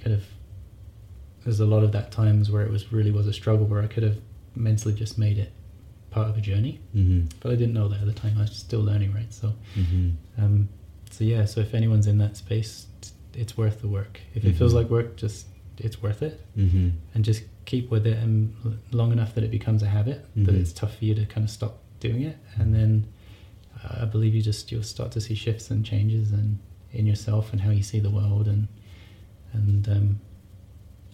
like, if what else are you going to be doing anyway? If you're sitting on the couch, you could easily go do some stretches. And it was really painful. Like, even like yoga for me was a really painful experience, and I'd have massive panic attacks every time I'd stretch any muscles. Like, my body was so traumatized that I'd have a panic attack. And then, but I did know that all this tissue damage on my back and spine and stuff, and I didn't have the money to keep paying for like massage, so I knew I had to do something myself. So I would do yoga, and it was horrible for like, it was like 6 months to a year. I would literally, it was like every time I did it, I had massive panic attacks. I'd have to work with this stuff, and it was really painful. Like, I'd have agonizing pain all through my back, and I'd lose the feeling in like my feet and stuff, and I'd just be like, this is insane, like this can't be good for me. But if I did it for an hour or two afterwards, I felt so much relief. I was like, you know what, that was worth it. And then when I look back at it, I'm like, well, actually that wasn't really work then. It was painful, and there was this, but this end result was so amazing. And when I started focusing on the end result and not the kind of being in the pain while I was doing it, I just kept like, afterwards this is going to feel so amazing. It's going to feel really good. You're going to feel really calm and relaxed, and man, then the pain actually of doing it became less, because your mind is kind of, it's not resisting it anymore. Like, it's not resisting this, and most of the pain is resistance anyway. Like, it's muscles that are kind of fighting each other, and they're kind of all knotted and what have you, and there's nerves that are all swollen, and when you're stretching them, if you're in agony as well, you kind of are fighting that stretch as well. So it's kind of you're hurting yourself at the same time, not consciously, but when you start to focus on, well, afterwards that I feel so much relief, your brain kind of goes, and it lets go of some of that resistance, and actually a lot of the pain I would feel and a lot of the panic would actually sort of, if I could really hold that vision of how good it's going to be when I was done, it let go, and the resistance kind of drifted. And sometimes the stretches just came so easy, and then like other times it was more of a struggle, but it was worth every second of it, because what else would I have been doing? Sitting in a chair crying about something, really, like, and this was much better. It was, to me, it wasn't even sort of, didn't take any thought, to be honest. I just knew that it was a better place to be, and that I just had hope in me that maybe I could get better. Maybe I could keep getting better, and part of me was still saying, no, you're never going to get any better than this. This is as good as it's going to get. But then part of me was like, maybe just a little bit better, tiny bit better. Maybe you won't have to do yoga for 3 days. Maybe it won't have to be daily, right? Maybe you won't have to do brain, like writing stuff down on pieces of paper, trying to retrain your brain every day. Maybe I don't have to do crossword puzzles every day. But at the moment I was like, yeah, maybe you don't have to. And I just kept going, and then I didn't have to. It was like that little tiny bit of hope is incredible. Give someone hope, actually, is quite incredible what they can do. Yeah. Hope, and kind of, especially if they can see someone else has done something. Okay, yeah. That you can't, your brain can't argue if it sees someone in someone else. Like, if you see someone that's healed from massive amounts of cancers and massive injuries and stuff, and you're sitting here wherever you're sitting, or even if it's just mental, physical, if it's just mental side of stuff, if someone has been in that space and they've made their way out of it, there's no reason that we can't. If we're all humans, we all have the same sort of brain and stuff. We think we're very different, but we are very different, but we're exactly the same at the same time. So if someone else is healed, whether it's emotionally, physically, whether it's spiritually, whatever it might be, if someone else has done it, we can do it. We can. And sometimes it really is painful getting through that, but it's so worth it. Like, and really, when you look at your life, like, well, this might take me 5 years to recover. Well, what else are you going to do? Most people, you sit around and do nothing for 5 years, and then you get up and go to do something. Well, just, if you can, just do it now. Do it now, and then in 5 years' time, who knows where you're going to be? Like, maybe you'll be the new threshold. Maybe you're the person that everybody looks at like, man, that guy made it, or that lady made it from that space. Like, they were so injured and so this, or so traumatized, or so just unhappy with the world, or maybe it's something in the world that they want to change. that they don't see that there's change in that place. Maybe they want to reduce war and stuff like this. Whatever it is, if someone has done stuff like this before, there's no reason you can't. And just because someone hasn't done it before doesn't mean you can't. Yeah, exactly. You can be the forerunner. You can be like, how cool is that you're the first person in the world doing something like that's. It's really amazing. And when you can kind of get on that bandwagon a little bit yourself, not with someone else telling you, it's really quite amazing what you can do. And but you can also just want to be a gardener. Maybe you want to give up work and just garden in the garden, and that's fine as well. It's not always about success, and but it's definitely finding inner peace. I think is massive, and in that place of inner peace, there's a lot of healing there as well. But you can equally use it to heal yourself, heal others, change the world, do nothing. But you can do it. You can find peace in those places. Yeah. I think I was speaking to someone recently who was it was people who were like paraplegics, and they actually they tested that they actually were at a higher state of happiness than most able-bodied people, because they just had to find, I guess they just had to find a way, or maybe it's just naturally with them. I didn't know I didn't fully read into it, but it just shows that would be a challenging place to be for anybody. Yet they're still able to find pleasure and joy in that place, and so if they can, we can. Like I don't see a differentiation. Totally. Yeah. I talk a lot, by the way. You're not talking a whole lot. That's perfect. Just nattering to myself. It's really funny, sometimes, I have these things come up in my head, and then I'm like, okay, like maybe this way, and then you actually like go that way. Oh, so it's guiding me with his skills here, his energetic skills. Well, it takes somebody to pick it up. But yeah, you've said so many beautiful things, and one thing that I think is a really important takeaway, especially in this day and age of like a million gurus and masters and everything. Yes. Your path has been such a beautiful example of only following your own, and like the spiritual side, starting to read into stuff, came after, because, you were just kind of like curious or whatever. Yeah. So I think that's really important for people to understand, is that, there are all these schools and there are all these paths, but like each person in that school, and like think of like the guru of that school. Like I think yoga is a really good example, modern yoga, because there's Bikram, and there's all the different types. Those are one person's name. Yes. And that person was given the transmission of that style. Yeah. So like that whole style of yoga is one person's yoga. Yes. So I think it's just super important for us to like to explore and find things that stick. So I'm wondering if for you, well, actually you kind of answered it, because for you the stretching and that stuff was not enjoyable.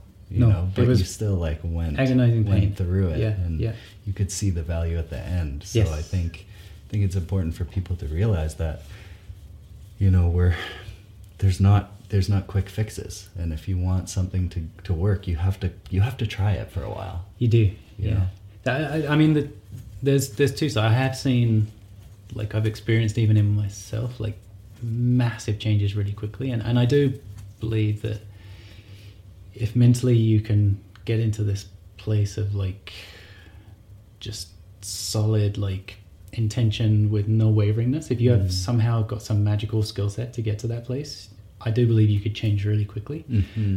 I don't believe there's many people on earth that have that naturally. And I kind of believe that we choose a bit of our lives anyway, so I think that maybe would be not a very exciting life for some people.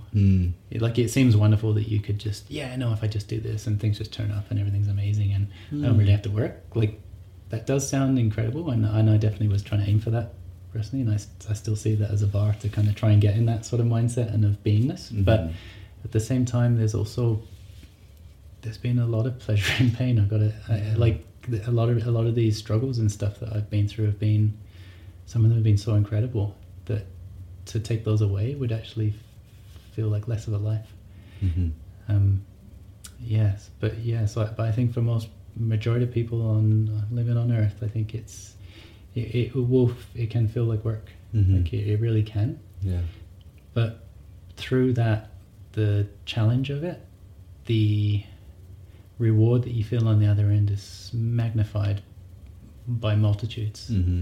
Like it's just to the point, I mean, there's so many days where I just broke down in tears of just appreciation. And it could be minor things like walking down a set of stairs without having to hold the banister because I wasn't feeling like I was going to fall over. Like these are like, they seem silly, right? But at the time I remember some of those days where I did it and I was just like, I just broke down in tears of just appreciation of just like, man, I just did a set of stairs and I didn't feel like I was, and I wasn't even thinking thoughts of like, oh, I could fall. I just became a person walking down a set of stairs. Sounds so ridiculous, I know, but at the time it was just such a big deal for me. And I remember getting down and just being like, just broke down. I was just like, man, not long ago, like months, I don't know, probably a year before, you couldn't even fathom that. I'd be like tense grip on the banister trying to walk down, and I was feeling the most insane fear I could ever imagine that was possible. And then I just walked down the stairs and I just, the thought that, just that pleasure of that, but it was only pleasurable because I had the contrast of it, right? So for something so minor, I had like the most incredible like revelation about life, right? Like it's so it's, I don't know, like it's sometimes this kind of, the challenge is amazing. Like it's I believe a lot of people, when you can find that place, you don't necessarily want to give up these parts of your life that maybe you really hate and were really horrible and that you wish never happened. When you can find the service in it and kind of the appreciation of how well you've done and stuff, and man, those times are kind of like, you can wear those as a badge, like, man, yeah, that was awesome when I couldn't get down those stairs and now I can. And when you can connect to that, man, it just, the emotion that floods out of you is just wild. Like it's just the most blissful state of union with everything that you can ever come to. And I think that can also actually, I'll say the other side of that coin is that can also be the thing that keeps you in a place as well. Like some people kind of, they like coming in and out of that sort of feeling terrible and then amazing, and that can become a place of being as well, this kind of seesaw of getting stuck in between sort of really intense emotions and then other really intense emotions, and I think that's definitely an area where meditation helps a lot to kind of be able to maybe get out of those. You can kind of get addicted to all these chemicals as well, like the chemicals that feel really horrible, you can kind of get addicted to that. The ones that feel physically really nice, you can get kind of really addicted to those, and you can kind of swing between those two places as well. So I guess I don't know, there's just no right way, there's no wrong way, there's just the way that you like. But I definitely believe that the struggle, which for me a lot of it was struggle, is well worth it. And then afterwards you kind of look back and go, oh, actually it wasn't really a struggle. And then that kind of opens your mind to kind of what you want to do in the future, that maybe the thought of becoming, let's just say, maybe to you, maybe becoming a yoga instructor was kind of something that you never think you could ever do. But if you've made it through some really challenging parts of your life, well, that makes that kind of possible, because you know that at one time in my life that felt so unattainable, and I made it. Like to me, it was walking down the stairs kind of as regular people do. And then, okay, well, that was a big step. Well, right now I'm kind of, yoga still isn't that easy for me. Like I'm not the super flexible like some people, so I have to definitely work at it. But I could become a yoga instructor, and that actually seems really attainable now. Like, and to me, it's like, oh yeah, well, man, if you can come from that place to that place, you can become a yoga instructor. But and then my goals and visions in life have kind of gone like skyward. There's lots of bigger things I want to do now, but because of what I've been through, it doesn't seem that challenging to kind of do some really amazingly incredible things that I only see other people do, that people that I used to look at and think, oh, you never attain that sort of stuff, that guy that's helping millions and doing this, and it didn't seem attainable. But now I'm like, man, if you can get from that place to where I am health-wise now, the other stuff really doesn't seem like a whole lot, right? So you can start using that as a tool to get you to do whatever you want. Or see it in other people. You don't even have to go through stuff actually to, like, I honestly, I think the biggest gift maybe I can give people is that to maybe see what I've done and then choose not to do it. You know what I mean? Like, actually, I don't have to throw myself down a set. I didn't throw myself down a set of stairs, but it kind of feels that was a part of like what I needed to get where I was going. But you can then look at people and kind of learn from that, and you don't necessarily have to take the same pathway they did. Right. I in life, I've kind of tended to take kind of a harder route through life, but they don't have to. Mm-hmm. And I think just by seeing what other people can do, it changes stuff. And I know, think of something in snowboarding actually. When I was really started snowboarding, it was a big deal to do like a 360. Mm-hmm. Like that was a huge and if anyone was doing that at a ski resort, it was kind of like, whoa, yeah, that guy's pretty cool. Mm-hmm. Kids are growing up now watching people doing like, actually, I can't even. I looked on X Games the other day. It's insane. I was like 1440s and all these different wild stuff with like 3 flips in it. They see that as norm. They see that as normal. So they don't even like 360 to them is nothing anymore. That's just like boom, stepping stone, just move along. So they're not going through the same journey of that guy that 20 years ago was trying to do a 360 and it was a big deal and it was like he was trying to throw his shoulders and do this. And now they're just thinking, how do I do 1440? They don't even do this step anymore. Right. So when you see people who've gone through a lot, it doesn't mean you have to go through the same journey. You can be like, yeah, they went through the journey. I'm going to learn from what they're teaching and I'm going to take this journey. I'm going to skip all this beginning stuff. I'm just going to take myself straight to a place of kind of being happy and being joyful and being content or whatever it is you want to be. And just move on and not have to go through the lesson of injuries and stuff to get you there. Yeah, totally. If that's your journey, right? Totally, yeah. That it's just like you said before, which I definitely agree in. It's, growing up and in the past, we've always gone through things like the hard way. Yeah, totally. Learn from our quote unquote mistakes. Yeah. I'm in the space now where I'm ready to learn from other people's quote unquote mistakes. You know? Totally. And that's exactly what you're saying, It's like the quote of standing on the shoulders of the giants who stood before us, right? Yes. Yeah. And then once you're up there, take a look around. Where do you want to go? And then jump, man. Yeah. Like just go as far as you can. Oh, totally. And actually going to that again, so I'm going to talk from very much a spiritual standpoint that, like I speak to quite a bit of people about, okay, well, I'm always like, well, get to wherever you want to be. If you want to feel happiness, let's just get to that place and be there. And then, but I also talk about that you can't have happiness without unhappiness because the word happiness only has a meaning because there's an opposite to it. So then some people are like, well, then you could never actually get into this sort of blissful state. But I do believe there's a point where you can get to where you're pretty blissful and just loving life all the time, and that your contrast is that you see it in other people. So you see the contrast in others. You don't kind of mock them or judge them for it. You just see yourself that, man, that used to be me. And sometimes that is enough that you don't need to go to that place. Like I think that's enough to give you contrast enough that you can keep staying in this kind of blissful place, because you kind of feel the contrast in others through the oneness of what you feel with them. So you kind of see the pain and suffering there, but you don't necessarily have to take your place there, yourself there, to then keep staying in a kind of a very balanced sort of blissful sort of a place.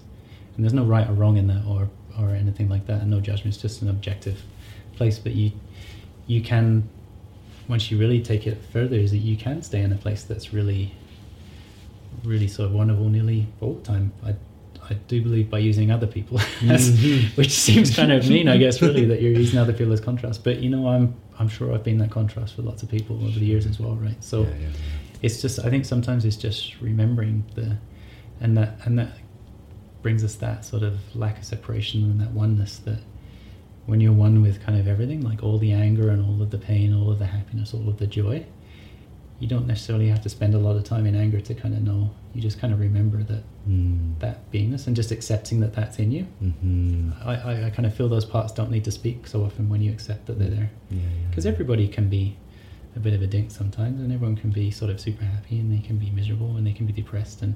But when you accept that you maybe have been there, or you could be those things, then it's almost like parts of you don't feel the need to even take you there. Right. You just kind of become one with sort of everything. You kind of, when you see pain in another, you kind of see pain in yourself, actually. So you may want to help that person as opposed to kind of get away from you. You kind of almost see that's a part of you that's in pain at that time. And I think a lot of these Mother Teresa and these sort of people really had the sort of oneness and this connection with people so much that they could be around so much sort of suffering and stuff and still remain like a beacon of light. Basically, I don't think they saw separation in themselves and from the people that they were healing. I'm just pulling this out of thin air, but for some reason that's popping in my head. But yeah, and I think that's maybe how they could they were able to do such incredible things. They just, that sort of oneness and lack of separation that they felt, they just, to them, they were kind of everything, and they choose to be kind of a beacon of light as much as they can. But I also don't believe that every one of these gurus and stuff are always in just this place where everything's perfect. I do believe they're human and that they drop out, but they're very quick to get themselves back to where they dropped out from. I think that's a big, and I think as you progress, I think that's a big thing that you can use as a segue, like as a way to quantify it almost, that, you know, when I do get upset and stuff kind of goes wrong and everything kind of falls apart, is how quickly you get back to, how quickly you kind of come to your senses and how conscious you are of it. That it's not an unconscious thing. You may be feeling a bunch of emotions, but you don't kind of feel like the world's falling apart. You're like, okay, yeah, I can move from this place, and you just go back to where you want to be again. You know, yeah, this feels unpleasant, I don't want to stay here, I'm going to go somewhere else. And you kind of change your internal environment, and through all different things, whatever skills and things that you've learned, maybe it is going for a walk with the kids, and who knows, whatever it is, yoga, any sort of spiritual practice, but whatever it is, that's one thing I think I see in a lot of these gurus that we see, is that they're very quick to get themselves back to where they want to be. Totally. Like, to the point that you don't even see them, it seems that they're always in a state of bliss, but I don't believe that they are always 100% in that space, because that's just human, that's the humanness in us that yeah, so I don't know, it leaves a whole wonderful world for us to kind of play with, and it's kind of limitless as well, right? Like, there's no end to it, which I know is quite challenging for some people to think that there's no end to stuff, and but I don't know, I think that's quite beautiful as well. It takes a lot of pressure off, that you have to get to a final goal in a set place. I think that's tough for a lot of people, though. Oh yeah, maybe if I make 50 million, then I'm successful. But then you get to that place, and then that feeling of lack for a lot of them doesn't disappear, so then they want to make 100, or maybe if I'm do this in yoga, then that's when I've made it. But you get to that place and you realize, oh, actually that thing that's making me feel like that hasn't disappeared. But then when you work on that thing that's making you want to be the best yoga person ever, you all of a sudden go, oh, you just become at peace, and you just start loving yoga for what it is, and you just get great at it because you just love doing it, not because you're trying to reach the pinnacle of the best of it. And you probably end up there anyway, if you're just loving it and doing it. But yeah, I think that's another huge misconception about this, you know, about whatever this life is and especially on the spiritual side, because people are like chasing these schools and trying to get like the 33rd degree, or like you know, these master level or whatever, but like nothing stops, nothing really changes once you get there. Like, that's the realization, is that like you get to the top and then you like see everything, you're like, oh, okay, and then you like look up again, and it's all of a sudden there's like a whole nother mountain. You know? It's more of a circle as opposed to like with no end. Totally, you just keep going on it, basically. Which I guess can be quite maddening for someone that's really in a rough place. They just want to get out of it. But actually, it can be really enriching and just liberating when you can kind of get okay with that place. The okay of just being you. Because when there's no end result, like there's no finish line and stuff, you can still do incredibly well, and you can be very successful, and you can really make whatever you can dream of. But your world doesn't fall apart if you don't quite get to that same place, right? You're more open-minded, and it's okay. Like, there's a lot of people on earth that they just, you know, they don't want to do a whole lot. They just want to kind of live and just experience things. And, you know, I almost see them as kind of like place setters. Like, they almost hold the vibration of the earth in a wonderful place, because they find joy in just kind of painting. And like a lot of people in retirement, I think the ones that have hobbies and stuff, I think they're so wonderful for the world that they find themselves in just a joyful place every day. They're not searching and striving anymore. They're just kind of really doing what they love, and they do beautiful things for the world. Like, it's like my grandmother, before she passed away, she used to like watching like horse racing and stuff like that. But man, when you're around her, she had no stress, no nothing. She was awesome to just sit with, right?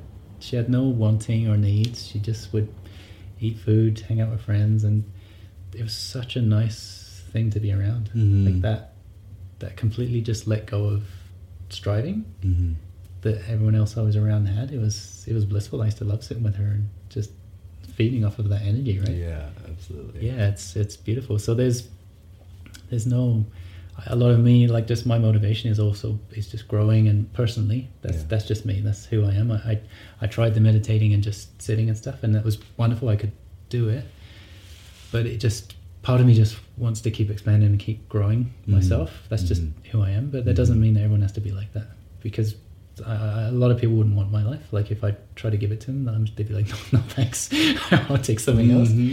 But it doesn't mean it's a terrible life. It just means that's just the way I've chose to live it, right? Yeah, beautiful. And I'm lucky enough now that I'm conscious enough that I consciously direct it, whereas before I was kind of living on its coattails, really. I was just kind of going with the flow of things.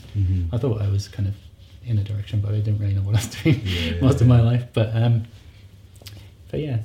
Beautiful. Yeah. Okay, so what would you like to share that you're, that now you feel like you're not in control, but, you have a handle on yourself and your things and your messages. So what are you sharing with people? What are you really wanting to get across? I don't think I've fully nailed it down, but there's a few things. One is to be an example of what's possible from my standpoint. I'm sure there's people who've done a lot more, a lot less, but that it's very possible to get to somewhere from a place where you think that there's no way out of it. Like, if I can be anything to anyone, I hope that's an example that's there for them, because I just don't believe it's never is the end. As much as we say that life just keeps on going, it's a circle. It's the same also when you're in a really rough place. Like, it's not the end. It's not, you have to stay there. The other thing as well, like, in personal practice, I built pyramids and stuff as well. We really talked about that, but I built some pyramids and stuff that people meditate and stuff as well. So I kind of share that with people as well. That's something that people come to me for. Which your pyramids, by the way. Wow. Yeah, it's pretty awesome. So it's like it's basically like big enough for humans to sit in it. Yeah, and it's pretty amazing. We have these Egyptian healing rods and stuff, and it's a pretty wild experience in there. It's really amazing. So that's one thing that I kind of share with the world as well. I'm not sure if that's exactly what I do. I'm always going to be around that because I use it daily myself. But I don't know if that's maybe my business, as it were. But definitely public speaking is something that I'm really levitating to. I find when I work one-on-one with people, it's quite easy for me to kind of become that person. So it can be quite tough for me to, especially if people are really in a rough space, I can sometimes take on a bit of their stuff. I'm trying to learning to maybe create some separation with that, but I just tend to be pretty sensitive to that stuff. So the speaking side of stuff for me seems to be really beneficial. Getting kind of a message across to people and maybe just getting something to shift in them that they can get from where they are and make a change. That seems to be something that I have some talent at and I enjoy as well. Like, to be able to reach larger groups of people for me is huge. Like, I want to try and help as many people as possible if I can, or influence them, or sometimes I even think that sometimes it's just, even if you kind of rub people the wrong way, and I never do that, I never intentionally do that, but sometimes if you're saying something that kind of sparks something in someone, which is usually something that maybe needs healing, they may not want to come to you, but it may spark them to go to someone that really helps them. So to be honest, even that in life is useful for people. So I think communication right now is huge, and authenticity, like, that's something I'm trying to show. Like, that's why I tell kind of everyone about all my ins and outs and my pros and my cons, because we all have them, right? And it's just trying to show that it's okay to be human. And so yeah, just trying to get that across in different ways. I've been writing quite a bit. I was writing a book, and I might start putting it on my blog, actually. We were talking about this morning.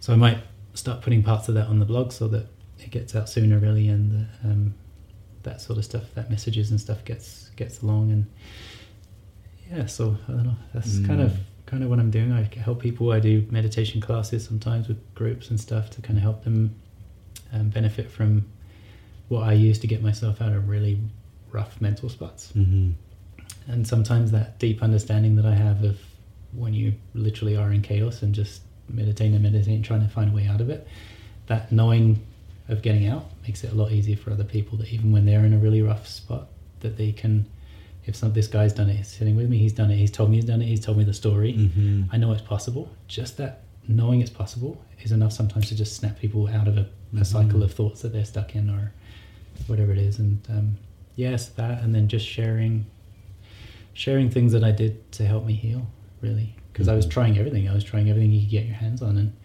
and some stuff was super beneficial. Sometimes it was good to kind of hybrid stuff, like mix different modalities and stuff. I think with healing, to make it profitable, it usually gets segregated and taken into smaller pieces, like separating yoga and then yoga gets segregated into tons of different things, and even psychology and stuff can get kind of separated into different things. But sometimes you need a combo of lots of stuff, and I kind of see healing as healing, in that there's many different ways to get through it. And sometimes healing comes from just believing in the person talking to you, whether they're teaching you brain retraining techniques or what to do in the gym, whatever it is. If you believe that you're going to heal by talking to this person, that is enough for some people to completely heal. As random as that kind of seems, the placebo effect is massive in people. Like, it can literally, even if you make stuff up and you could convince someone it's true, it can create amazing things in them. And I know, and that's not where I come from. I don't try and talk from a place of lying or anything like that, but I'm authentic with everything I come through with. But it's just to let you know that even just because someone does a certain practice and it doesn't work for you, doesn't mean that speaking to someone else that does the same practice won't work for you, because sometimes it's just that belief in that person. I think maybe it's that you see yourself in them. Like, maybe it's just that, like, I come to see you and you do Reiki, and I see in you that belief in Reiki and just the knowingness, and that's enough for it to work for me. Because you know what I did find is that when I was healing and I was in a really rough space, especially when you're very suggestible, when you have like PTSD and these sorts of things, even people that were like, yeah, this is really going to work for you, but if for some reason my mind was saying this isn't going to work, it didn't matter what people did, it didn't do anything for me. Even though they're like, yeah, I just shifted like tons of energy, or I've done this, and I'd be like, no, nothing has changed within me, because a fearful part of me just wouldn't let it happen, right? So that same thing that can stop things happening can also make things happen, and it sometimes doesn't take much. Sometimes it's just the most tiny thing, the 3 words that someone says that shifts. I spoke to someone recently, actually, and this was quite memorable for me. Is I spoke for 2 hours. I spoke a lot, as we can realize on here. I spoke for about 2 hours with these people, and I was talking about meditation and my story and how they could do this and what you could do to heal. And I spent about 18 seconds. I just said, you know what?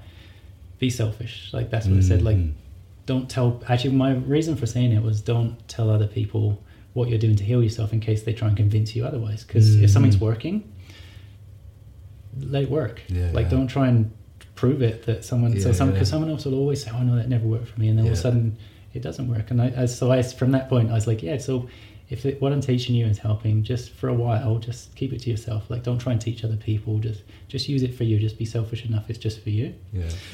And then I got an email from a lady, and she's a wonderful woman, and after, she's like, nobody's ever told me that, especially from a spiritual standpoint, to be selfish, because it's very much about like give, and you don't need money, you don't need, just give. But I really see it from a selfish standpoint, that it's the reason that people are doing this is because they want to heal. So heal yourself, and then you'll just give anyway. But so she just took this being selfish. She said, that's it.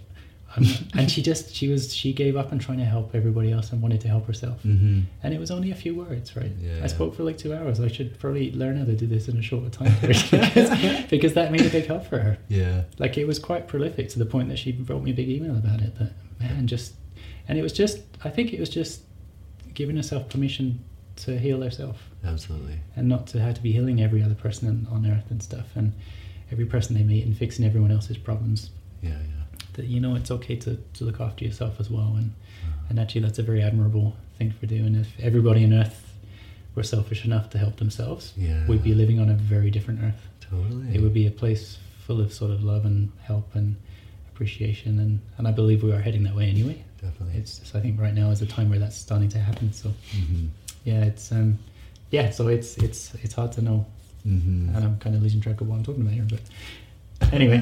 You're perfect. I love speaking with you. Yeah. And I think you and I are going to do many more of these together. Oh, for sure. Yeah, totally. I love that. Just as things develop and as things come out. And I'm still learning, right? Like, and I think you are too, right? Like, it's learning or remembering, I guess, from a spiritual standpoint. You're remembering because spirit knows everything.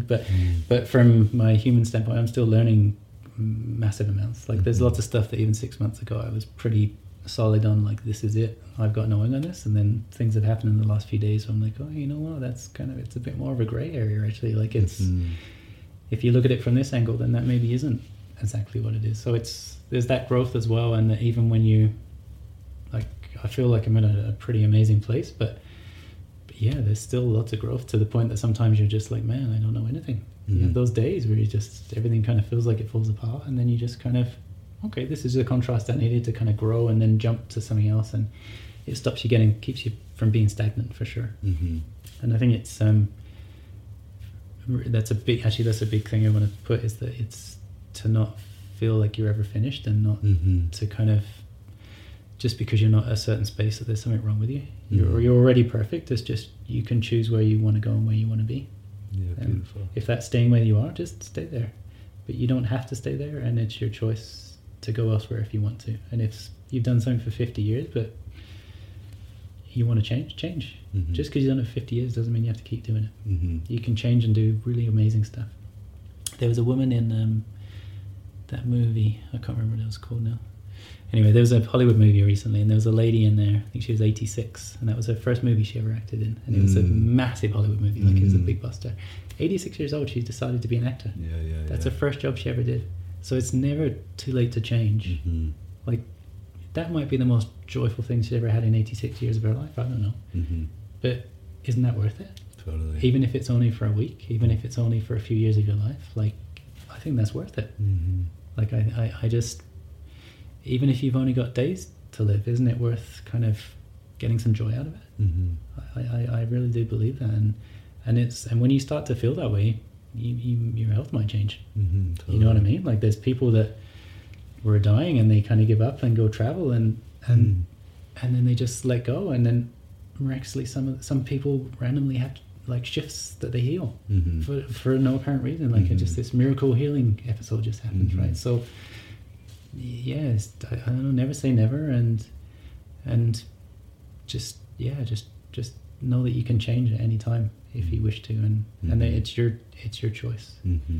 Even wasn't it Gandhi? I think he was. I can't remember anyway. But anyway, okay, I'm on like so many trains up the way, so all right, I'm going slow. But yeah, I guess there's just possibility for whatever you want. Yeah, always. And if you alter your perception, wherever you are can seem incredible. So you don't have to go anywhere. You don't need to do anything. But if you want to, it's your choice, and you can go there. Even if you're stuck in the same place, you can change your mental thoughts about where you are so that it becomes a different place. You don't have to necessarily, I was always changing where I was to try and change how I felt. But now I've learned that I can stay in the same place and feel exactly how I want. I can feel as horrible, horrendous, and wonderful as I want in any place I sit in, no matter what's going on. And that power is amazing when you can get to that place and then keep expanding from there still. Really, the world is limitless for you. Yeah, beautiful. Endless possibilities. Yep. Can always change. We always have the power. That's it. Awesome. All right, man. That's a good spot, I think. Where can people find you? So my website is sograteful.ca. I have an Instagram, which is @sograteful.ca.